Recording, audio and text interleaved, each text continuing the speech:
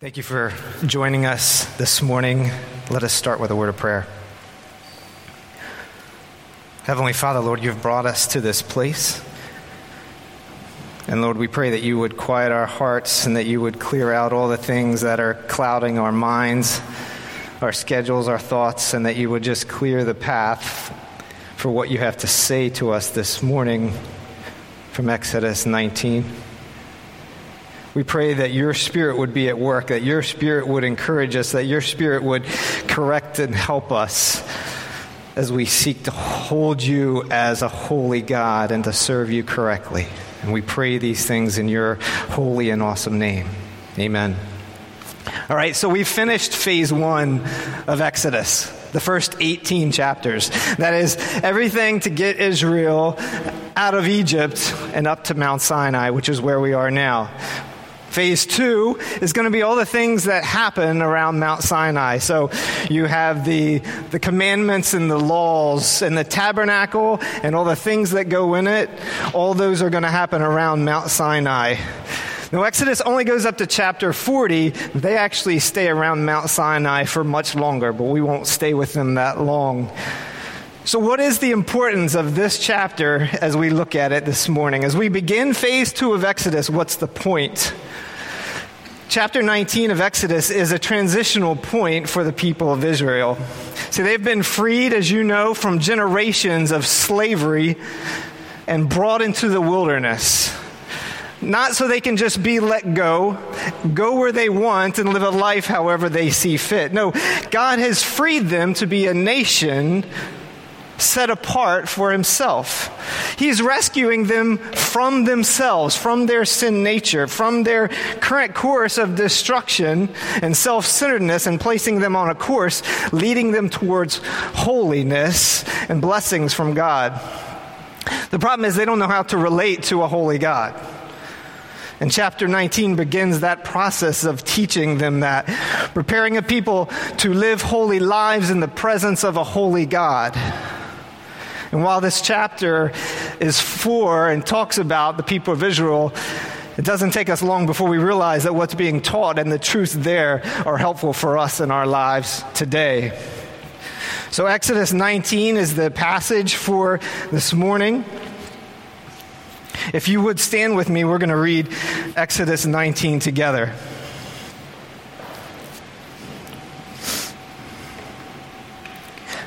On the third new moon after the people of Israel had gone out of the land of Egypt, on that day they came into the wilderness of Sinai.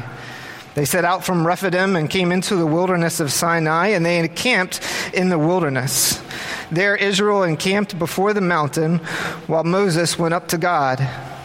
The Lord called to him out of the mountain, saying, Thus you shall say to the house of Jacob, and tell the people of Israel, You yourselves have seen what I did to the Egyptians, and how I bore you on eagle's wings and brought you to myself. Now therefore, if you will indeed obey my voice and keep my covenant, you shall be my treasured possession among all peoples, for all the earth is mine. And you shall be to me a kingdom of priests and a holy nation. These are the words that you shall speak to the people of Israel. So Moses came and called the elders of the people and set before them all the words that the Lord had commanded him. All the people answered together and said, All that the Lord has spoken we will do. And Moses reported the words of the people to the Lord, and the Lord said to Moses, Behold, I am coming to you in a thick cloud, that the people may hear when I speak with you, and may also believe you forever. When Moses told the words of the people to the Lord said to Moses, Go to the people and consecrate them today and tomorrow, and let them wash their garments and be ready for the third day. For on the third day the Lord will come down on Mount Sinai in the sight of all the people. And you shall set limits for the people all around, saying, Take care not to go up into the mountain or touch the edge of it. Whoever touches the mountain shall be put to death. No hand shall touch him, but he shall be stoned or shot. Whether beast or man, he shall not live. When the trumpet sounds a long blast, they shall come up to the mountain."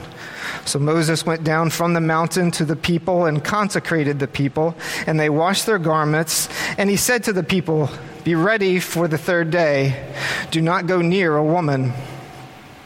On the morning of the third day, there were thunders and lightnings and a thick cloud on the mountain and a very loud trumpet blast, so that all the people in the camp trembled.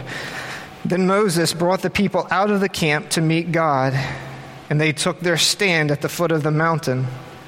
Now Mount Sinai was wrapped in smoke because the Lord had descended on it in fire. The smoke of it went up like the smoke of a kiln, and the whole mountain trembled greatly. And as the sound of the trumpet grew louder and louder, Moses spoke, and God answered him in thunder. And the Lord came down on Mount Sinai to the top of the mountain. And the Lord called Moses to the top of the mountain, and Moses went up. And the Lord said to Moses, "Go down and warn the people, lest they break through to the Lord to look, and many of them perish. Also let the priests who come near to the Lord consecrate themselves, lest the Lord break out against them." And Moses said to the Lord, "The people cannot come up to Mount Sinai, for you yourself warned us, saying, 'Set limits around the mountain and consecrate it.'" And the Lord said to him, "Go down and come up, bringing Aaron with you, but do not let the priest and the people break through to come up to the Lord, lest he break out against them." So Moses went down to the people and told them. You may be seated. These are the words of the Lord and his word for us this morning. So our passage this morning is going to be broken up, and we can see these breaks as we go through this chapter. They're going to be the promises from God, preparation for God, and the presence of God. So let's look at the promises from God first. I'm going to flip back. You won't have to, just to make it quicker. I'm going to jump back to Exodus chapter 3, verse 1. Now Moses was keeping the flock of his father-in-law Jethro, the priest of Midian, and he led his flock to the west side of the wilderness and came to Horeb, the mountain of God. And then as we skip a few verses down, this is where God is meeting Moses in the burning bush. And God has called him to Pharaoh, and Moses said, "Who am I that I should go to Pharaoh and bring the children out of Egypt?"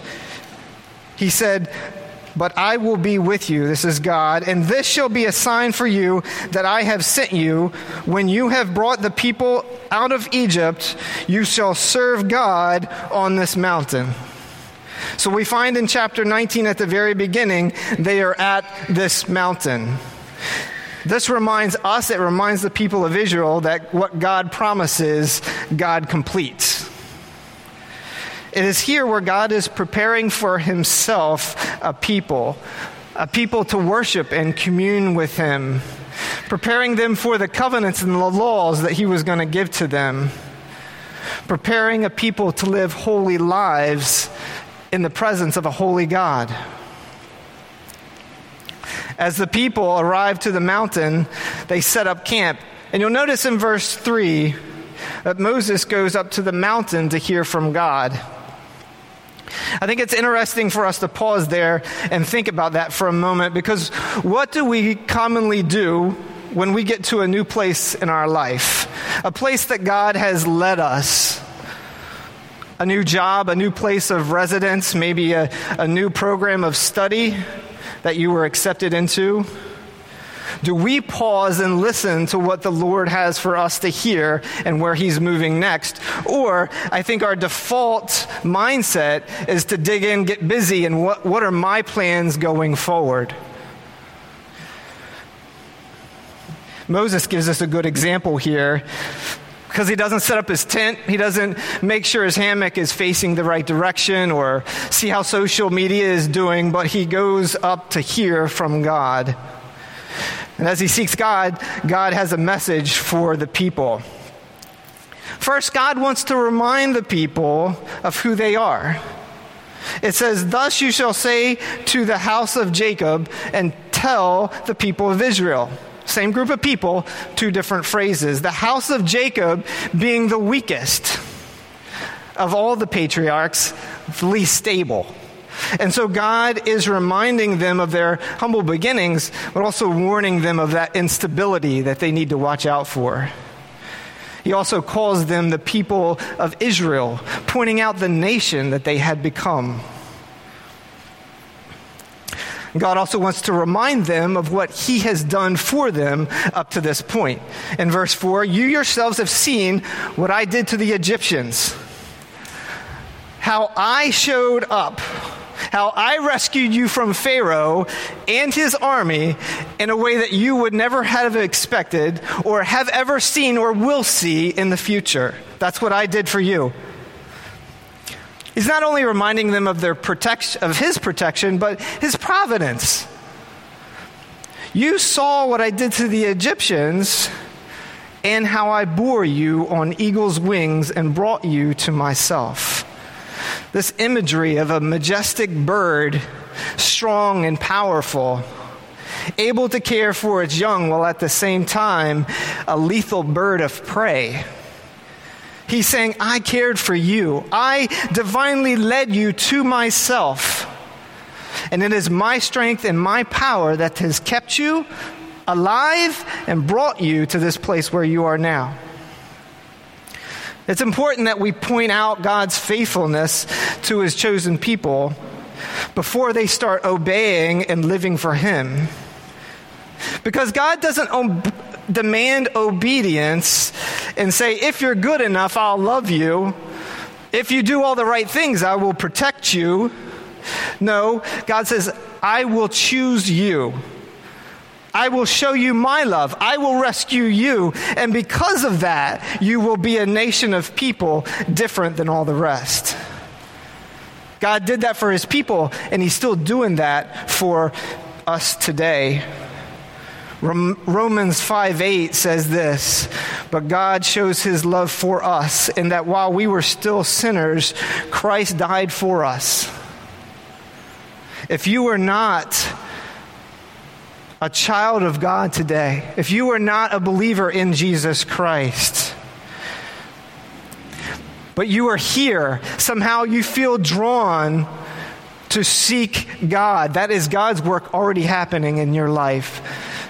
And I would encourage you to continue to push on. Connect with someone today. Pray. Ask questions. Learn about how you can know God more. In verse 5, we see the actual promise that God is making with them.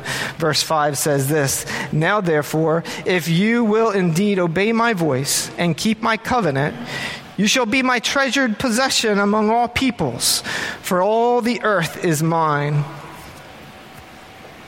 Everything on the earth is the Lord's. Whether we want to let go of control or not. All things, all people, God's possessions. He says, but you will be my treasured ones, my chosen people of all my possessions, of all my people, you will be my treasured ones. I was reminded of walking down a beach where there's just shells all over the place. You can take any of them, but you choose selective ones. This one I want. This one will be my chosen possession. The difference is we usually pick those shells because they're pretty or they match some project we want to do. God doesn't pick us because we're pretty or we're bringing the right traits and power to his plan. He picks us out of his sovereignty for his will. He also says in verse 6, and you shall be to me a kingdom of priests and a holy nation. Priests, as you know, mediate between God and the people. And the people of Israel were to be the ones who would mediate the blessings of God to the rest of the nations. The nations would know God better if the nation of Israel lived as God called them to live. Ultimately, they would mediate the blessings of God because the King, the Messiah, Jesus Christ, would come from the nation of Israel. Along with being a kingdom of priests, God says that you shall be a holy nation. You will live in the world, but you are to live different from the world. Set apart and holy. Distinct, defined for a purpose, for God and his glory. Peter, an apostle of Jesus in the New Testament, connects this promise, this calling, to those who follow Jesus. 1 Peter 2, 9 and 10. But you are a chosen race, a royal priesthood, a holy nation, a people for his own possession, that you may proclaim the excellencies of him who called you out of darkness into his marvelous light. Once you were not a people, but now you are God's people. Once you have not received mercy, but now you have received mercy. That was fitting for the Israelites. It was written and given to us, Jews, Gentiles, after the cross of Christ, and we are part of that as well. So we see that Moses comes down the mountain. He calls the elders of the people together, and he delivers God's message to them. Verse 8 gives us their response to that message. All the people answered together and said, "All that the Lord has spoken, we will do." And Moses reports those words of the people back to the Lord. God has given his promise, his covenant. They've accepted it. Now what happens? Verse 9, the Lord says to Moses, "Behold, I am coming to you in a thick cloud, that the people may hear when I speak with you, and may also believe you forever." It's at this point where God is moving his relationship closer to the people. They've accepted his question of obedience, his covenant towards them. They said that they will accept and follow. And so God moves closer to them. Not only that, but God is saying, I've been speaking through Moses this whole time. He's your mediator, but I want you to know that the words that I have been given him are the words that he's been given you. So when you hear Moses, you're hearing me. You can trust him. As God is planning to draw closer to his people, there's one problem, and it's the main point of this passage, and that's God's holiness. As he draws closer to the people, he cannot allow them to approach as they are. His perfection, his majesty, his holiness cannot allow it. If we think of the sun as an example, not exactly the same, but helpful. Its existence is critical for everything that lives on the earth. Yet if we were to stare at the sun too long, we start to burn our eyes and risk permanent damage. If we stay outside too long, our skin starts to burn. If we were to try to travel or fly closer to the sun, we would either die from the heat or the radiation, depending on how you attempt to get there. But we can't say to the sun, "Sun, why are you so harsh? I mean, you're 93 million miles away. I just want to get a little closer and study you and know more about you." We know that it doesn't work that way. In several ways, that's what it's like with God and his holiness. We can't approach anything. We can't approach him in any way that we want. There are limits. There are requirements that are in place. And that was true for the Israelites. It's true for us as well. Our second point is preparation for God. As they have gone through the promises from God and they have accepted this covenant, they get into this preparation phase. People must prepare themselves before God can come any closer to them or they get any closer to God. Verse 10 says, "The Lord said to Moses, go to the people and consecrate them today and tomorrow.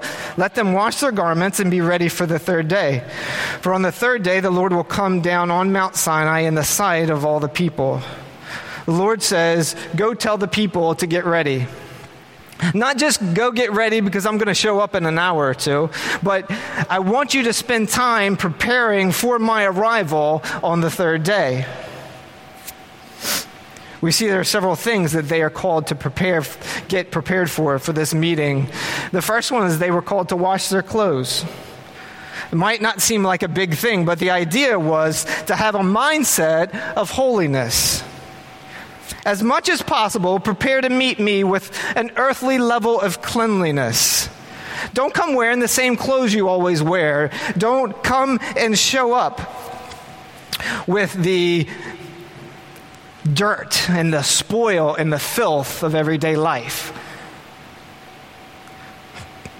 Next, he wants to point out their schedules and their priorities.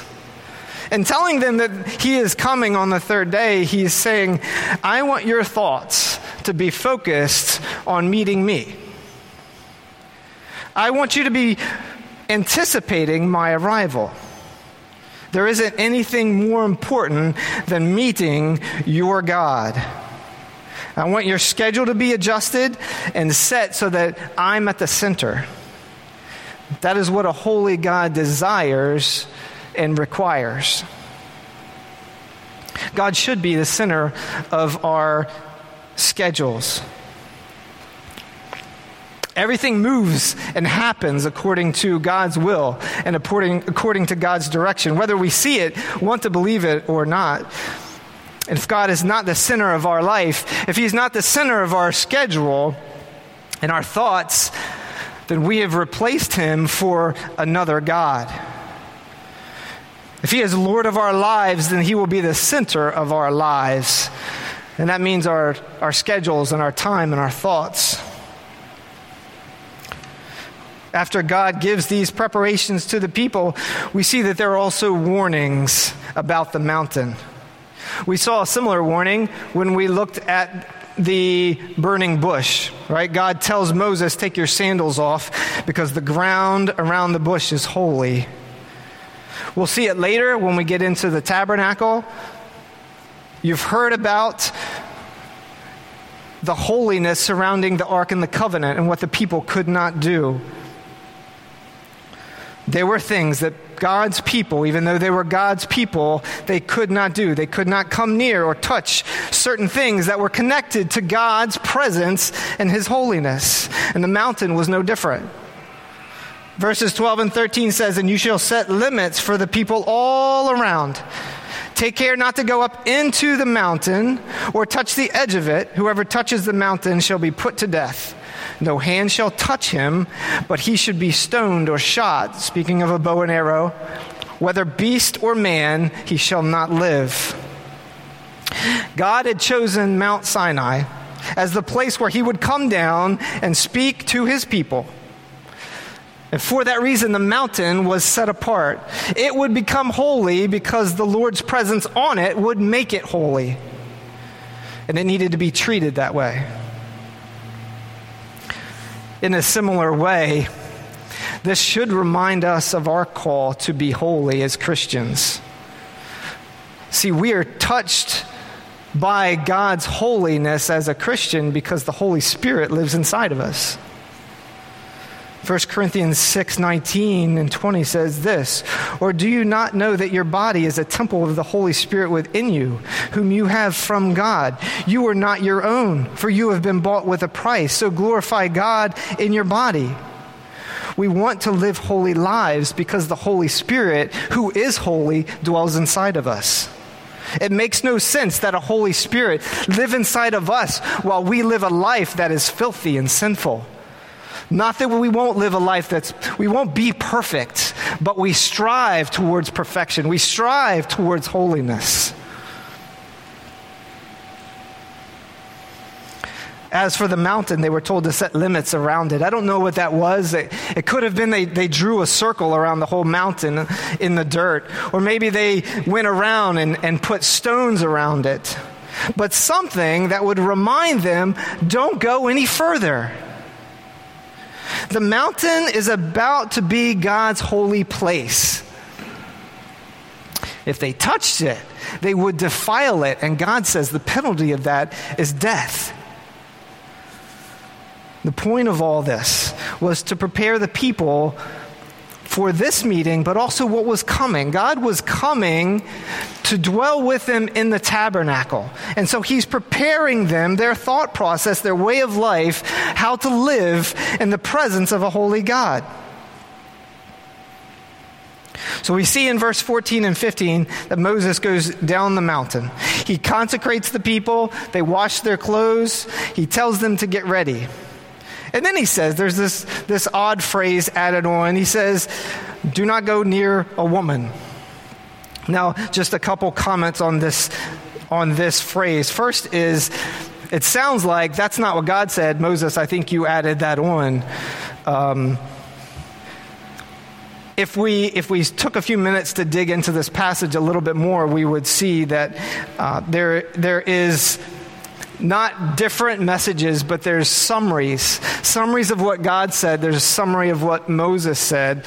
The two aren't identical, but if we put them together, we can get a better idea of the message that God has for his people. So we believe that Moses is giving this message that God said includes, don't go near a woman. Now, in saying that, I want to say this isn't a slam towards women. This isn't anything bad. This isn't some sexist social distancing rule that's going on. Nothing negative at all. It's all about marital relations, a couple not coming together prior to meeting with God. And this was for two reasons. The first was to help them align with the idea that they were to get themselves ready, prepared to meet with God. No distractions. You and God. You and God. You and God. Get ready to meet with God. Secondly, it was also, we haven't gotten to it yet because we'll see it in Leviticus chapter 15, but there will be laws, there will be rules about how relations between a man and a woman, because of bodily fluids, that would make them ceremonially unclean. So we won't dig into that. We'll save that for a different sermon. But these rules are being laid out here to get them ready for this separating themselves, becoming clean before they come and meet God.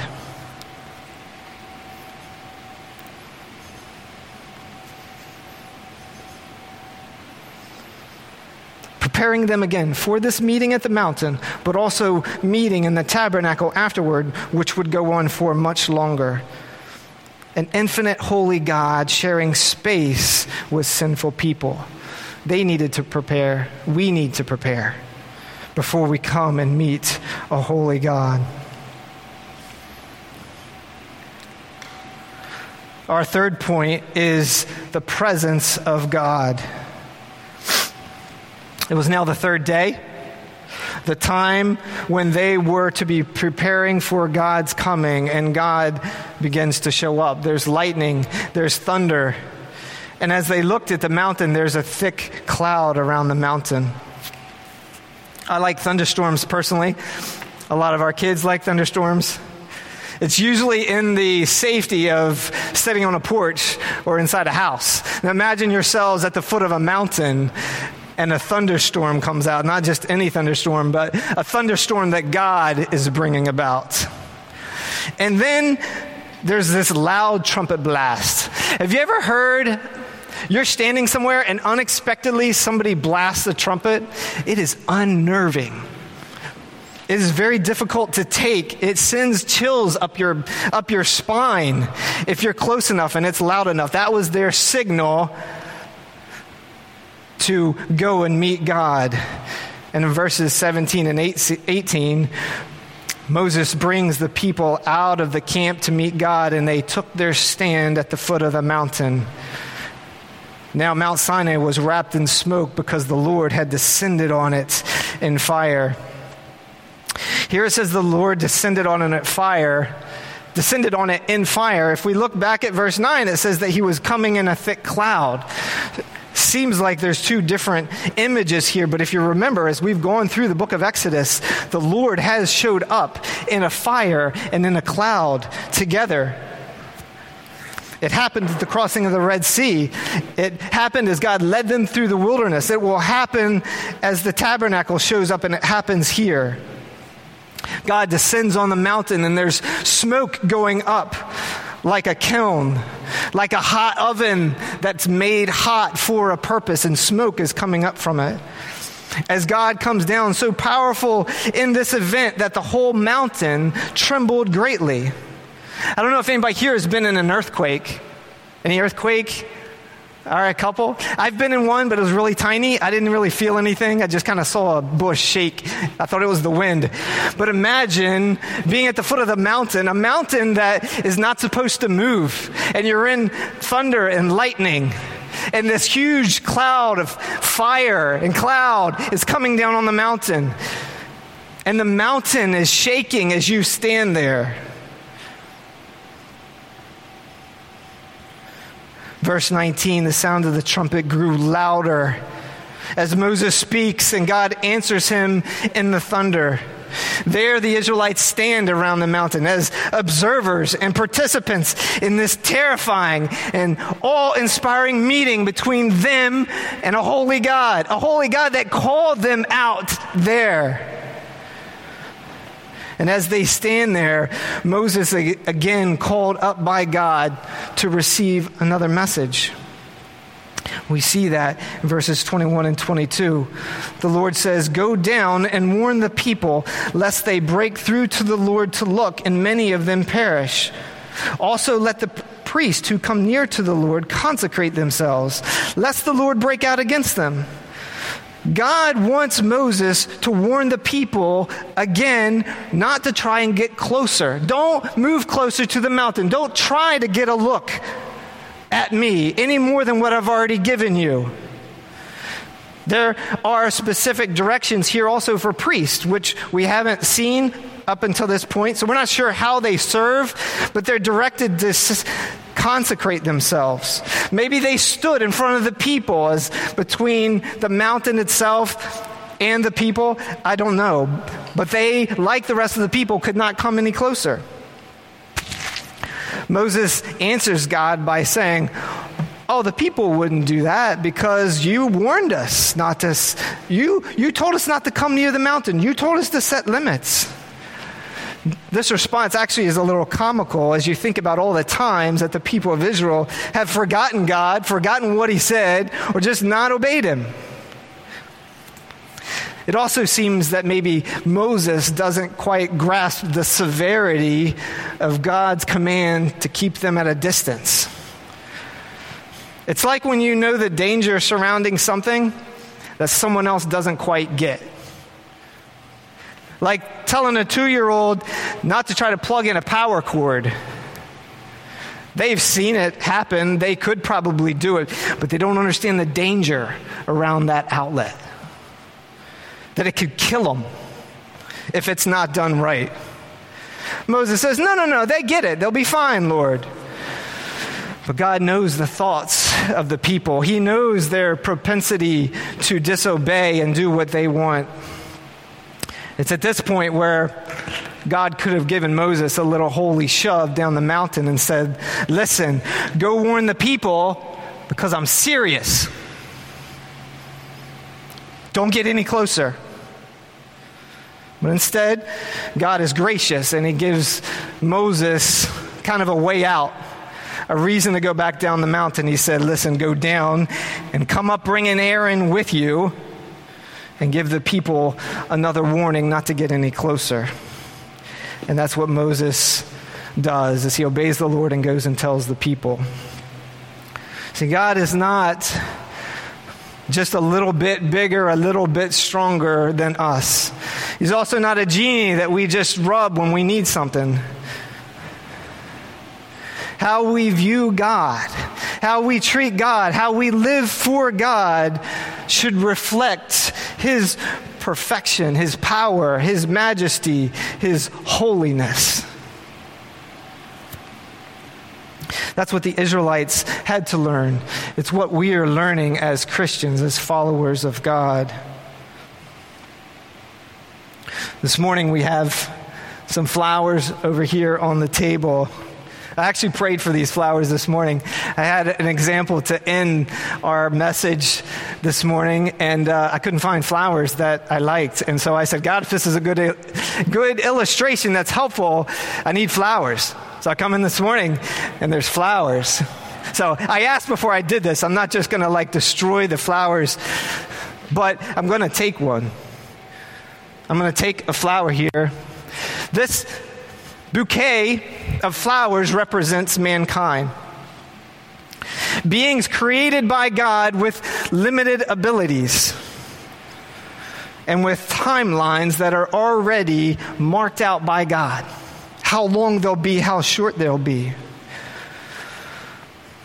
What God did for the Israelites and what God is continuing to do today and all through history is to set apart, to take from mankind people he desires to be set apart for him, so that his glory is known in a fallen, self-focused, and dying world. Like a light, like a city on a hill. We are still people. We're just called to live separate. Different from the world. We're still people like the world, called to live differently from the world. We have been set apart to live holy for the glory of God. Let's pray together.